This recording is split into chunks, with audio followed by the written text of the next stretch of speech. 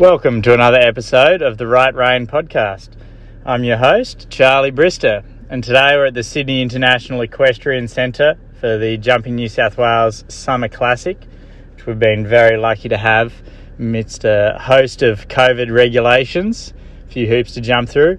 Anyway, I bumped into the Jumping Australia High Performance Manager and Chef de Keep, Todd Hinde. Welcome, Todd. Thanks very much, Charlie. So tell us, Todd, what's your job here exactly? Are you looking towards Tokyo, or have you got a bit more of a low-key role at the show? Look, I think I'm just here along with everyone else that's supporting everyone to be back out competing again after a pretty low-key year with COVID-19. Definitely this show in particular, Summer Classic, what it's best known as, is normally one of our major Grand Prix of the show. So we're always on the watch out in this Grand Prix to see what the future holds. And how long have you been the high performance jumping manager for? Coming up 2 years in January. So that was 2 years in January, so you would have been there leading into Tryon, the WEG, is that correct? So I actually took up the role just after WEG. I was the chef to keep prior to WEG, and after the World Games in Tryon, I moved into the role as the jumping manager. And what's the difference between a chef to keep and a manager? So with my role as high performance jumping manager, yes, I'm in charge of all high performance. So from the World Championships to the Olympic Games to the Youth Olympics, not only managing those certain events, but leading up to those events, I'm here for the riders as a support role. From looking after show plans to entries to management of both equine and human athlete, whether it be physio, vet, farrier. I'm here to support all our athletes right through. So chef to keep is more focused on a specific event, but now you've taken it over in a more holistic way, looking at the bigger picture. Would that be fair to say? Yeah, definitely. The chef to keep job has always been something that I've been very interested in doing, and looking after the team once selected prior to a championships or Olympic Games. Leading right into the championship of the games and being there on the ground, making sure that the riders and horses have everything they need at the event, and giving them the best opportunity to put the best result on the board at the games. So obviously, for dealing with high level Olympic riders, you've got to have a little bit of knowledge yourself. Tell us a little bit about your competition history before taking on this role. Yeah, well, I mean, I've lived overseas in Europe and travelled around quite a bit. I've been to quite a number of large shows from 5-star to the World Cup final at a few different venues, and I've competed myself internationally. So I've certainly been around the traps and seen quite a lot. I haven't necessarily jumped the big tracks, but I've definitely been there and seen what it takes to get there. Exactly. You can certainly learn a lot by watching and going all over Europe. You get that exposure to the elite level competition. What's something, besides distance, what's something that you see as the biggest challenge for Australian-based riders? Look, I think the challenges between Australia and whether it be Europe or America are getting smaller and smaller. The quality of shows and the quality of footing is improving here in Australia every month. We've always said we've had some of the best riders in the world live and produced here in Australia, and certainly the quality of horses we have here is right up there for the rest of the world to see. You've just got to see in the last 5 years how many Australian produced horses here in Australia have been sold and gone on to jump 5-star Grand Prix. So we're actually not too far behind the rest of the world here in Australia, but definitely the distance and the number of competitions is probably the biggest challenge here.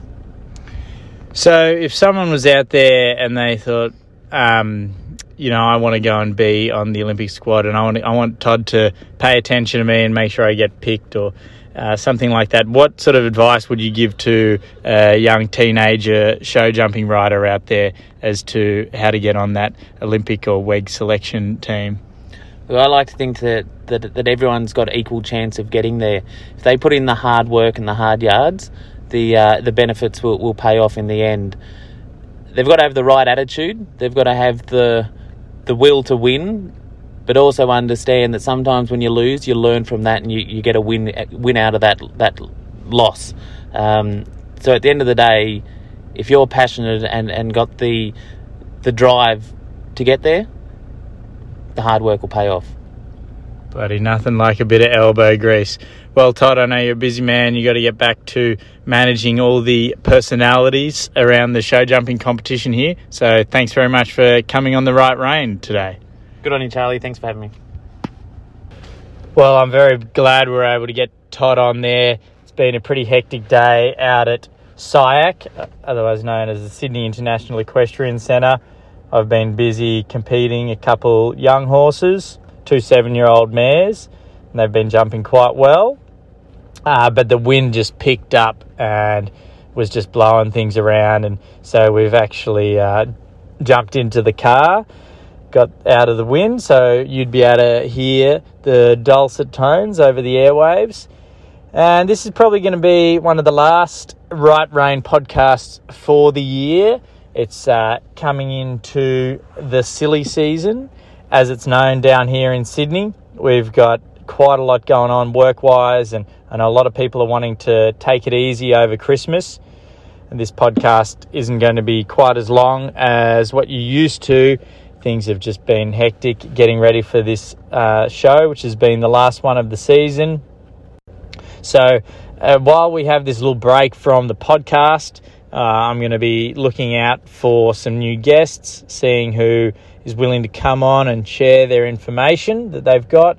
And so, like I always say, please let us know who you'd like to get on, or if there's a particular area of research you'd like me to look into. I'm happy to talk about more things myself, but also I'm sure you want me to get some of those A-listers on the show. And definitely, after talking to Todd, I will hopefully line up some of the top show jumpers that will be looking towards Tokyo. I know we spoke to Dave Cameron. He's one of them. And maybe I'll have a bit more of a report after the Grand Prix here at SIAC on Sunday. So until then, make sure you go and check out the Equestrian Hub website, equestrianhub.com, maybe .au. I should know that, but it's been a long day. I was up at 4 getting the horses on the float to drive down to the show. So head on over, check that out. We've got a lot of good offers there coming into Christmas for some last-minute gift ideas. Also, a partner website, the Saddle Hub. Definitely check them out if you're looking for a pre-loved saddle, or if you want to sell your current saddle. Definitely get in contact with Shay or Fiona from the Saddle Hub to look at getting a listing done on that. They do an excellent job. They have really good terms, make it very easy to sell your saddle and present it and market it well. So thanks everyone for tuning in this year. It's been fantastic. It's been quite a lot of hard work juggling things. It probably doesn't seem like I have to do much, just recording a bit of blabber for a few minutes, but it definitely takes a little bit more preparation than I'm sure some of my episodes would let on. Not only just getting guests on and asking them, but also lining up our schedules so we can do it at a suitable time. Trying to stay on the young horses in the morning before I do the podcast so I don't get bucked off and end up going to hospital. It's all taken into consideration. And then, of course, the technical difficulties. Skype, we've tried Skype, Microsoft Teams, and I've also, that interview with Todd was just recorded on voice memos in our car. So if anyone has any other suggestions for recording software or a product or app that would make it a lot easier to do call recording, please let me know, because I have tried some call recorders and that caused quite a drama. But anyway, it's just all character building, and it's all part of, putting these products out there and trying new things. So thanks again, everyone. I hope you have a very Merry Christmas and a Happy New Year. And look forward to talking to you in the new year.